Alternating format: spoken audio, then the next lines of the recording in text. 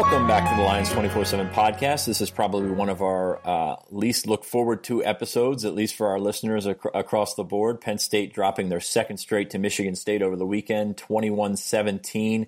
Another fourth quarter heartbreaker, another one that got away from Penn State. It was a tough one. I'm Sean Fitz, obviously, Lions 24/7 podcast. This is Tyler Donahue joining me.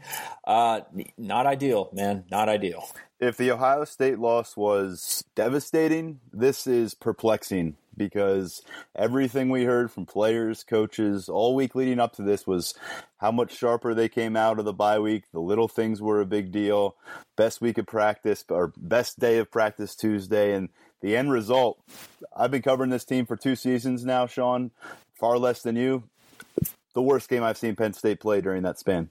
Yeah, I think the worst game since Michigan in 2016. Very reminiscent of Northwestern in 2015 whenever Grant Haley dropped the pick and Penn State couldn't get the first down, and then Northwestern came down and beat him at the end. So that seems like a long, long time ago, and we haven't seen that exact formula. We've seen the formula. You know the stats with the 5 losses within 12 points or whatnot, and that none of that matters anymore. I mean, you're trying to compete at an elite level, and you can't drop games like this. I know James Franklin hasn't had a very good record against Mark D'Antonio and Michigan State. Michigan State, a solid team, but I mean, no way in watching at least, the first 3 quarters of that game did you think that Michigan State should have walked out of there with a win. So it's a very different feeling than Ohio State a few weeks ago. Penn State played well enough to win against Ohio State, deserved it. They deserve to lose this week. No, I don't think there's any question about it.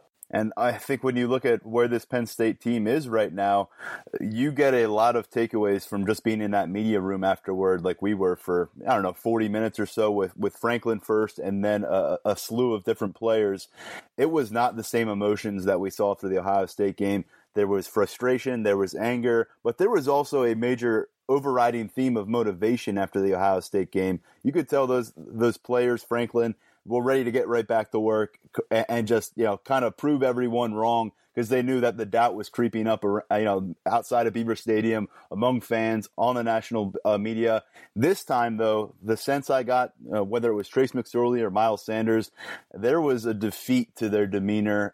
There was, kind of a search for answers that they're all underway with, and they're all having a hard time do that. And certainly the persona that James Franklin adopted post-game was not brash. It was very measured, and quite frankly, it was just a stark contrast. And I think that kind of tells you there are some question marks kind of surfacing about this team, its trajectory. They've got to right the ship. They don't have another bye week to do that. They've got 6 straight Saturdays of Big Ten football, and we're going to learn a lot about this team during the second half of the football season. Yeah, really, the margin for error pretty much gone. I mean, Penn State's in a similar situation to its, the last 2 years. There's 2 losses on the schedule so far, but, what's coming is tough. I mean, you never play Indiana all that great. Iowa is a team that always has success. Michigan, Wisconsin, and it's a long way until you see Maryland and Rutgers at the end of the schedule. So that's tough. And you brought up the best day of practice or whatever. I never buy into that stuff at the time. It's good to hear. I thought it was interesting that it was Trace McSorley that said that, not James Franklin in the first place. But I mean, that's stuff, that's a lot of talk. And this team, I think it was fair to say has underachieved. I don't think you could say that after the Ohio State game. They played up to Ohio State. They played very well at times and sort of let them get away. Ohio State, a more talented team across the board. Michigan State, not so much. So a lot of disappointment. I think a lot of, everybody wants to blame, coaches or players. I think there's plenty of blame to go around for everyone on this one. And when you look at after the Ohio State game, I mean, I know a lot of people were very frustrated. The 4th down call at the end, Franklin's statements after the game, it was a lightning rod of a situation. But you look at where this team was when they resurfaced last week out of the bye, they're exactly where you'd want to be. Number 8 in the country. It was the highest ranking they'd been in the AP poll in 2018. A situation where you look at what happened Saturday, Penn State pulls that game out.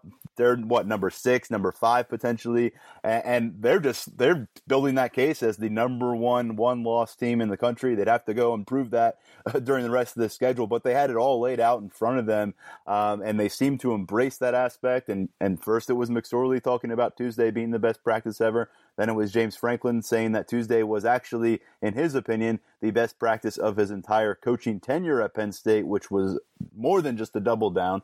And so when you say things like that, and when you talk about great to elite, and Franklin knew this, the double-edged sword is, hey, it can empower your program. When we look back after you win a national championship in a year or two, that's a turning point that people look to. But the other end of that situation is if those aren't fulfilled and you're not seeing the best practice day ever translate into a complete performance in the game, or even 75% of a performance in the game, that's when you put yourself in a situation where the adversity ramps up, because fairly you're going to have media and fans saying, why did you say all this and then put this in the football field? Yeah, absolutely. I mean, I said it after the game on our boards at Lions 24/7. That becomes a hollow statement right there. You're just not backing up your talk. Going to get to the game real quick. Game balls. Not sure anybody really cares. Got Miles Sanders on offense. He had a couple of big runs. Of course, Penn State struggled to run the ball when they needed to, but Sanders, overall put up the stat line on the nation's best running defense. We thought they would get over that 34-yard mark. Didn't know that it was going to happen on a couple runs into the game, but for the running game, looked solid for a while. I hate to get too much into the game when we're talking about game balls, but you sort of relied on that same sort of zone read to start 5 straight drives. Penn State started running the ball and sort of ran themselves into the ground, and not putting that on Miles Sanders or Trace McSorley. Trace obviously did not have his best game, probably his worst game since I guess Michigan in 2016. I'm sure you can pick apart some more numbers between there and here, but it's just looking around on offense. It's not hard to pick an offensive player of the game, but not for good reasons. Miles Sanders is the guy for me as well, and he was really disappointed after the game. But you look at what he did. This is a Michigan State team. We talked about it at length last week. They had surrendered fewer than 140 rushing yards, fewer than 150 rushing yards in their first 5 games combined. He almost hit that in the first half. I think he had 148 in the first half, somewhere around there. He was far and away there. 78-yard run, 48-yard run. This is a Michigan State team that hadn't given up a 20-yard run on the entire season entering the matchup. So I'll go with Sanders, but certainly what's on his mind after this is just wondering if he could have broken a tackle, gained an extra few yards, and put them in a more manageable situation there on the final drive where they were looking to close the door, pick up a first down, and move on to 5-1 in Indiana. That's what he's replaying. I'm sure it's not the long runs. It's those final moments when they couldn't get it done on the ground. Yeah, that 78-yard run of a wonderful check by Trace McSorley right before the play, and then that 48-yard run, I think a lot of people have forgotten about it or will forget about it considering the outcome, but that was a phenomenal effort there. Defensively, the effort across the board, I thought they played well enough to win. When you give up 21 points, especially the way that Penn State's offense has played over the last year and a half, and that's including the Ricky Ronnie and Joe Moorhead versions, you should be able to win, especially at home. Garrett Taylor played a pretty good game, though. Not that last play aside, I'm not sure what his assignment was, and I'm not going to throw him under the bus for that, but he was there. He had the pick. He had a bunch of tackles. I think he had 5 pass breakups, which is pretty ridiculous. And if not for Garrett Taylor, you've got a defensive tackle probably catching a touchdown on a fake field goal. So Garrett Taylor gets it. I think, the issues that Penn State had against Ohio State was that defensive line wore down, but I thought the defensive line, once again, played well enough to win. Yetur Gross-Matos, I think, had a really good game. Again, people probably going to forget about it. 4 tackles, 2.5 tackles for loss, forced to fumble.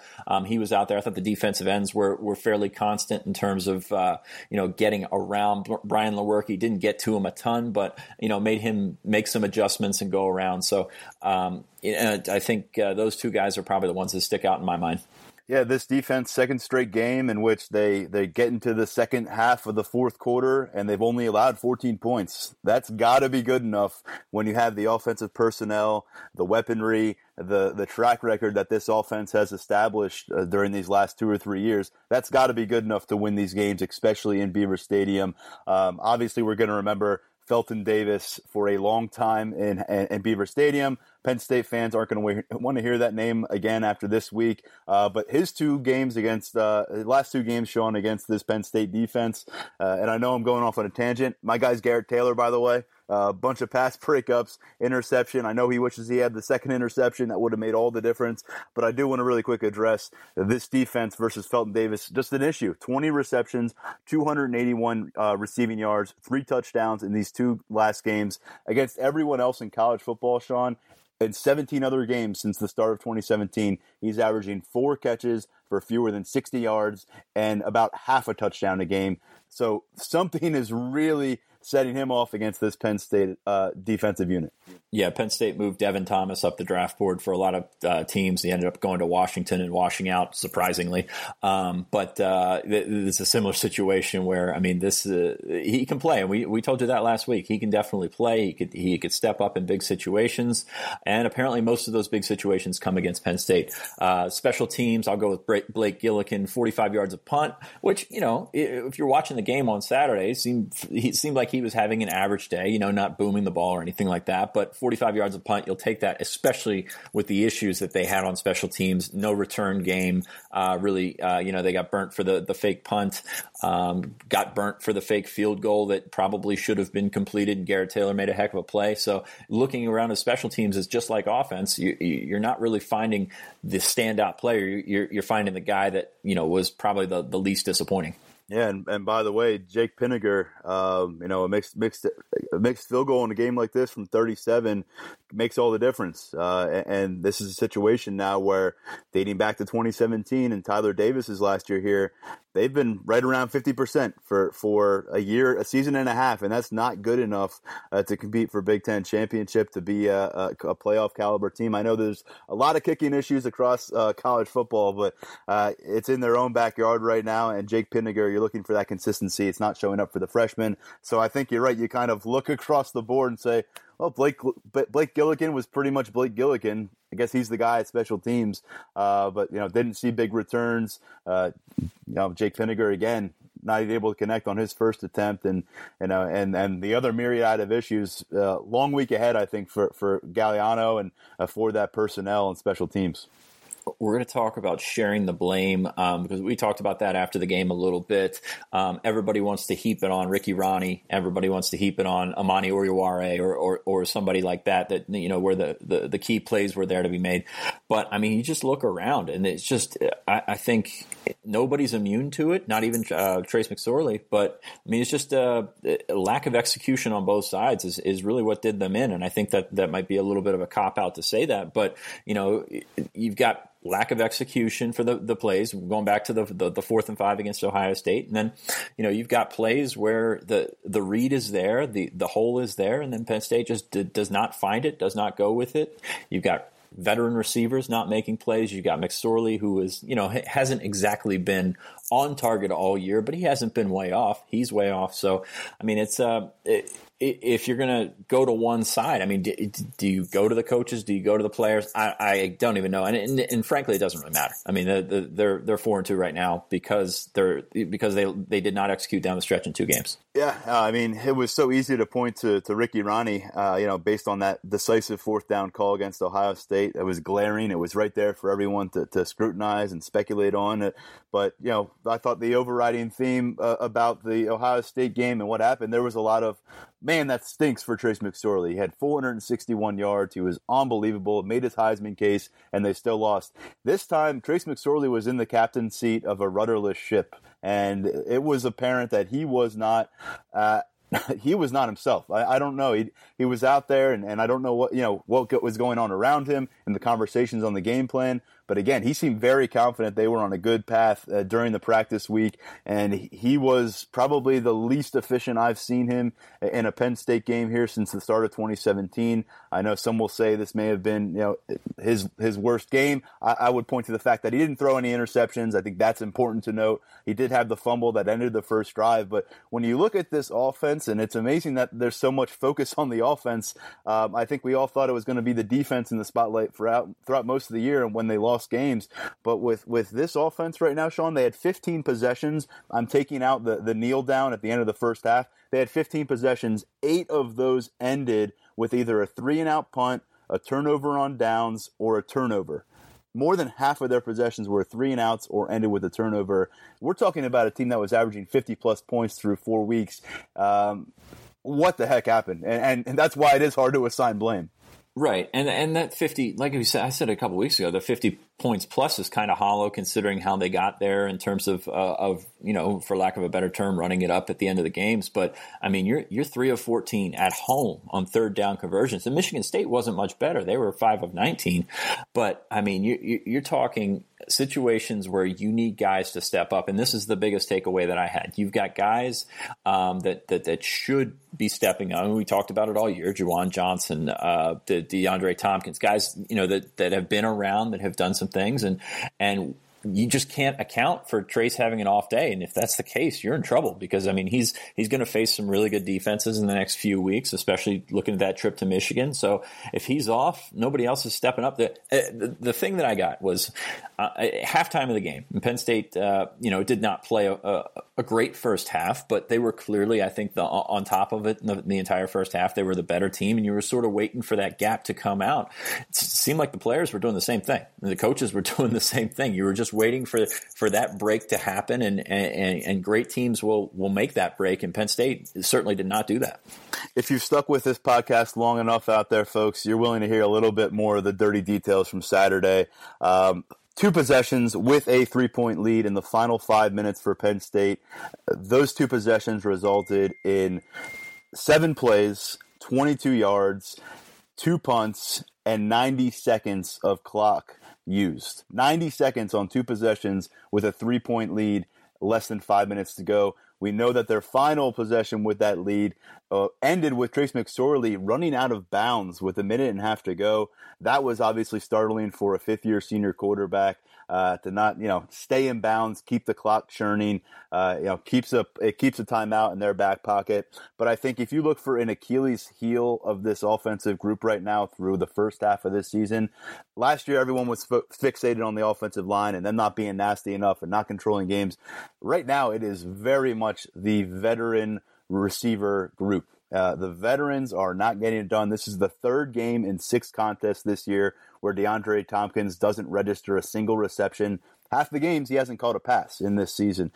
Brandon Polk, 2 catches for 23 yards on 2 targets. I think that's right about kind of his production the last few weeks. I don't think he's a game changer for them. Juwan Johnson continues to be an enigma. 2 catches for 19 yards on 3 targets.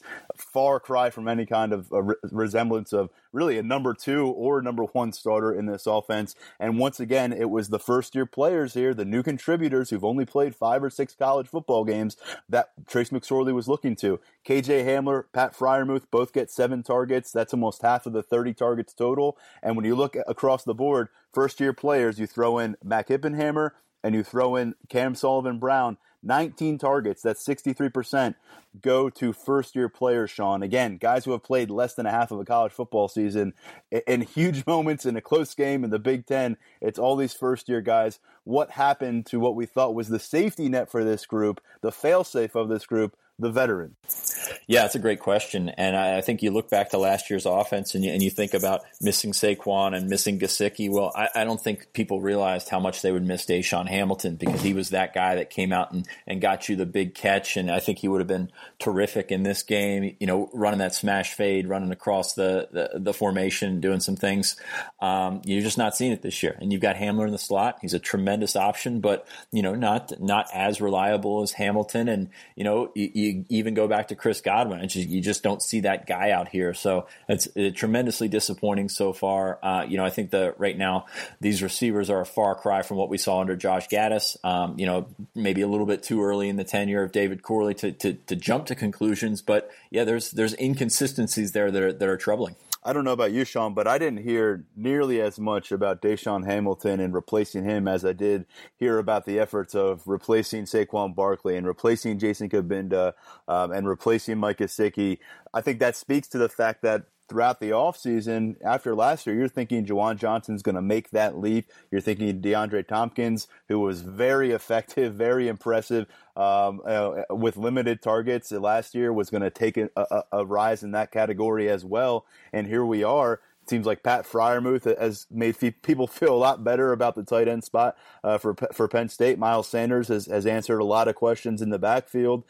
Things are evolving on defense, and it's just there has not been game-to-game progression at the receiver position. I think the most notable thing coming out of the bye is they stuck with that group. And by the end of that game, we saw Cam Sullivan-Brown getting some action. Mac Hippenhammer, played expanded reps.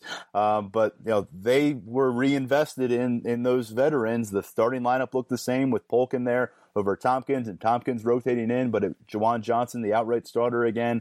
I know they love these guys. I know they've meant a lot to this locker room, but they're simply not producing for a passing game that is really slipping right now, and it's reflecting very poorly on Trace McSorley's numbers. I know he'll be the first guy to say throughout the numbers it's about wins, but Sean, through 6 games, he's completing 54% of his passes. Last year in 13 games, 66.5% completion rating, 12.5-point slip in completion percentage for this offensive attack with Trace McSorley throwing the ball right now. It's pretty overwhelming. And in only one game so far this season, he has completed 60% or better of his passes. He did that last year in 10 of 13 games. So, something is not right. Yeah, I mean, that's one of those things where I think it's more confidence in your receivers, and I'm not sure that he has it. We've seen him pull down the ball a little bit more and try to do some things. He's tried to force some windows, and he's got a better arm than I think a lot of people will give him credit for. But he's tried to force it in there, and he's played a little bit looser this year, and I think that's goes to speak about the confidence level he has around him. He won't say it, but I mean, there's guys that haven't stepped up and been there. Another issue that's been an issue all season, the special teams. I don't think there's any question about it. Penn State has been caught for fakes and onside kicks probably 4 or 5 times this year, and they've been unsuccessful defending them or being ready for them or whatnot. Charles Huff now at Mississippi State. Phil Galliano was brought in to be that guy, and you haven't seen it. I mean, it's been a huge disappointment. I mean, you're talking about a team that really owned field position last year, really prides itself in being field position dwellers, if you will, and they won it against Michigan State, but they did not certainly turn their field position into a weapon, and that's been a disappointment over the last couple of weeks. Ohio State won the punting battle, with a phenomenal effort. Don't get me wrong, but Penn State, when they're playing from behind, that changes a lot of calls and changes a lot of the offense, and that's really been a disappointment. 4 days before this matchup with Michigan State, James Franklin invested time during his press conference to list, I think, 5 or 6 examples of Michigan State pulling off fake plays on special teams in crucial situations. He referenced them in detail. He said they will pull a fake anytime during the course of a game, leading, trailing, doesn't matter. And then after the game, naturally, that question came his way. What was up with their ability to convert on the punt, on the fake punt? And then, of course, later it looked like they were in a good position for a defensive lineman to come down with a touchdown catch. I think they had it all set up. Outstanding play, one of the few for Garrett Taylor in that game to break it up and prevent that from happening. But James Franklin was at a loss. He said they could not have run their fake, the preparation for those fakes more often during practice. And then he said, well, I guess they could have, but it sounded like they were pretty content with their game plan preparing for these kind of scenarios cropping up against Michigan State, and yet they were still effective. And like we noted during the game, they were very close to pulling off a fake field goal and hitting that defensive lineman for a touchdown. It was pretty well executed. Probably the craziest stat that, just from watching that game, Michigan State fumbled 4 times and did not lose a fumble. That's insane when you think about it, especially playing on the road. The turnover battle was even, but when you talk about, playing in an atmosphere like Beaver Stadium, when it's even, Penn State loses that battle. That you've got to stay on top of those guys. There was some bad luck. I'm not going to sit here and batter the officiating, but the Robert Windsor defensive holding call was insane. You had some other than that, you had some slip ups. The C.J. Thorpe thing at the goal line. Still not 100% sure what happened, but you can't have that. And James Franklin admitted as much after the game.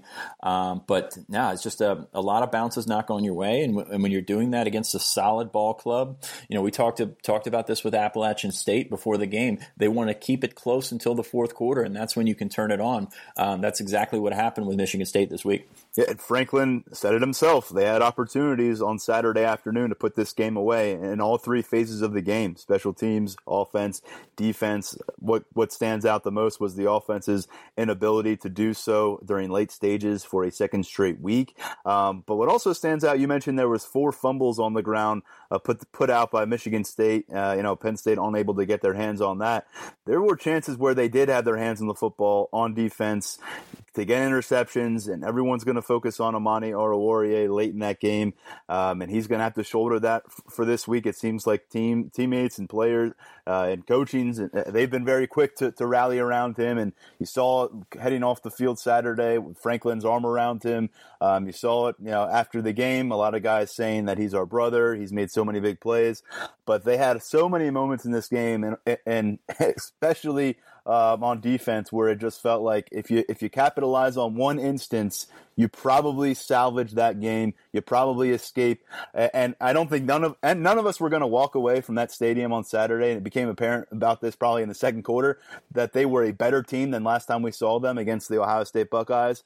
But a win alleviates a lot and could take a lot of heat off your individual players, off you collectively. When you pair a performance like that with the loss, boy, oh boy, does the spotlight get a lot more intense.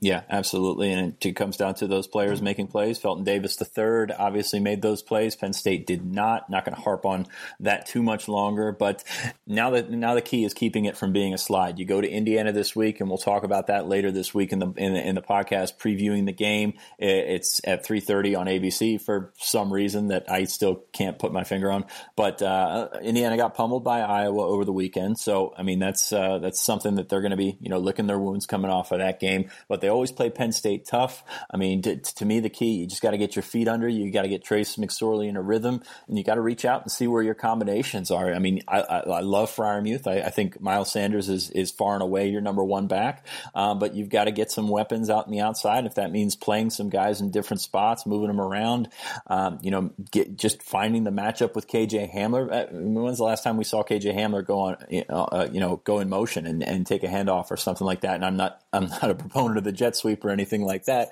That brings back some awful memories. But I mean, it's just you want to see a little bit more. And then at the end of the game, and I don't know that Penn State's going to be in a situation that they were this week or 2 weeks ago, but use your passing game a little bit. I was watching the Patriots last night. They certainly did not feel that they had to sit on a lead and get away from it. They turned to Gronkowski. I think you can do a similar thing with Freiermuth.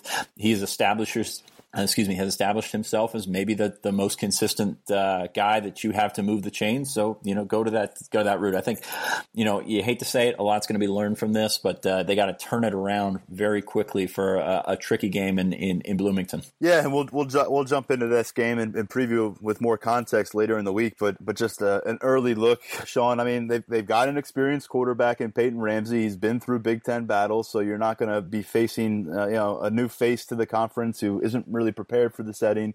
And he's having a nice year, 68% completion percentage, 12 touchdowns. He does have 7 interceptions, but I thought it was interesting just kind of reading through and running through some of their production this year. They have 4 players with at least 20 receptions on the season, does Indiana.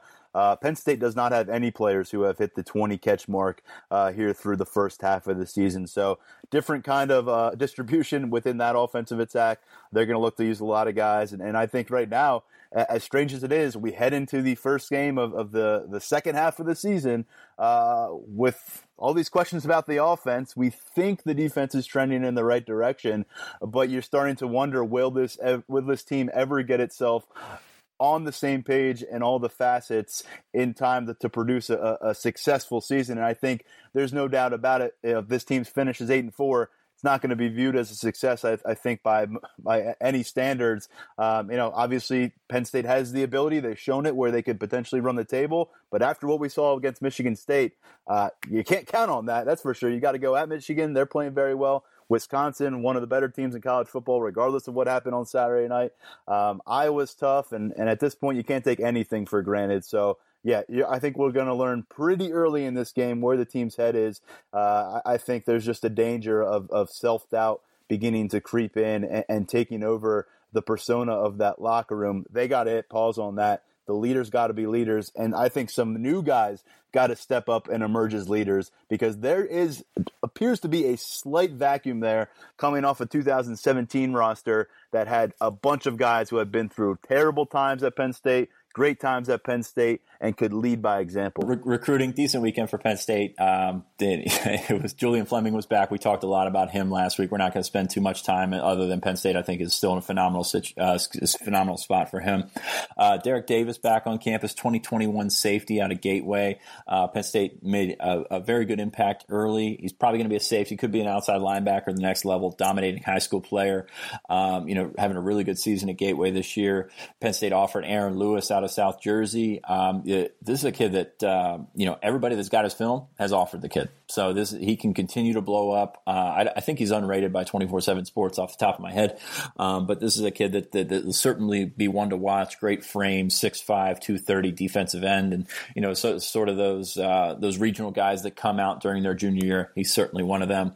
And I'm just kind of going random fire here. Penn State got a walk-on commit from Denver Light, and I never really, give the time of day to the walk-on guys and apologize to them. But at the same time, there's a kid that had the 21st best SPARQ score among linebackers in the country. This is an underrated pickup. I mean, this is a guy that's, on that Brandon Smith, Jan Johnson mold. He's a Division I athlete by the numbers. Plays at Tyrone, so the competition isn't all that great. But at the same time, was committed to Fordham, solid FCS commit. You're getting him for nothing. I think that's a good, really good pickup for Penn State. I think Denver Light. I think that's one of those examples of how you do build up a scout team that keeps you in check and prepares you for real football. And then this is a guy who obviously he's not coming to campus next year thinking, I'm going to put in 4 great years in the scout team and move on. He's going to get to campus like a lot of these preferred walk-ons and say, I'm going to kick butt. I'm going to take somebody's job. I'm going to earn a scholarship while I'm there. So interesting pickup. I thought it was also another 2021 player coming on the board as we go with the rapid fire theme. Penn State extending one down in Georgia on Friday afternoon. That one, Sean, I had the name in front of me. Now I don't have it. Kamar Wilcoxon. He's a guy out of Stone Mountain, Georgia. Top 100 recruit, 2021 prospect. Alabama has offered him. So actually planning on catching up with him at some point this week if our schedules meet up in that. So maybe some more on him. Looks like a national guy in the 2021 classes they build long term. And by the way, there was some positive news if we want to get into it, Sean, on the recruiting trail. It wasn't all bad this weekend on the football field. Some future Penn State quarterbacks impressed. Yeah, Michael Johnson and Taquan Roberson still, both have had injuries this season. Roberson had the ankle.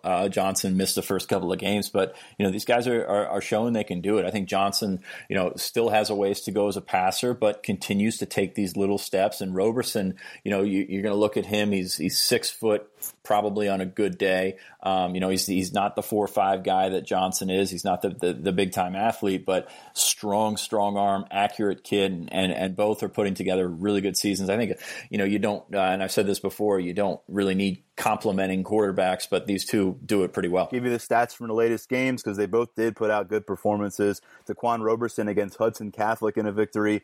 4 touchdown tosses, no interceptions. The past couple weeks, 9 touchdowns through the air, no turnovers through the air. James Franklin was there on the sideline to watch him a couple weeks ago. On the season now, Roberson, 25 total scores, 4 interceptions. And then getting to Michael Johnson, 4th game out of 5 he's played in this season, Sean, where he goes over 100 as a passer and 100 as a runner. He ran for 148 and a touchdown. He threw for 118 and 2 scores. And for him in 5 games, 16 total touchdowns and 1 interception. So going to be a competitive quarterback room for the next few years. We know that next year that starting job is going to be up for grabs for the first time in a while. Tommy Stevens, Sean Clifford. I think a lot of people are anticipating a pretty compelling matchup there. Tommy Stevens, because of his longevity in the room, he's viewed as that guy, but Clifford will push him. And then these two guys, throw in Will Levis, who looked really good on the scout team. It's a really evolving, interesting group, and it's got the kind of talent you want out there.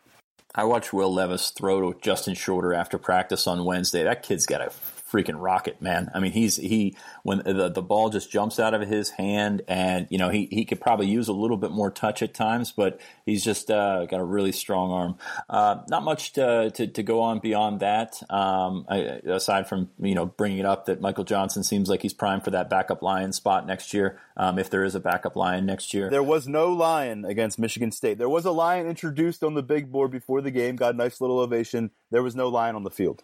I think they probably should have brought that out, but, I don't want to bring the two hot takes into here.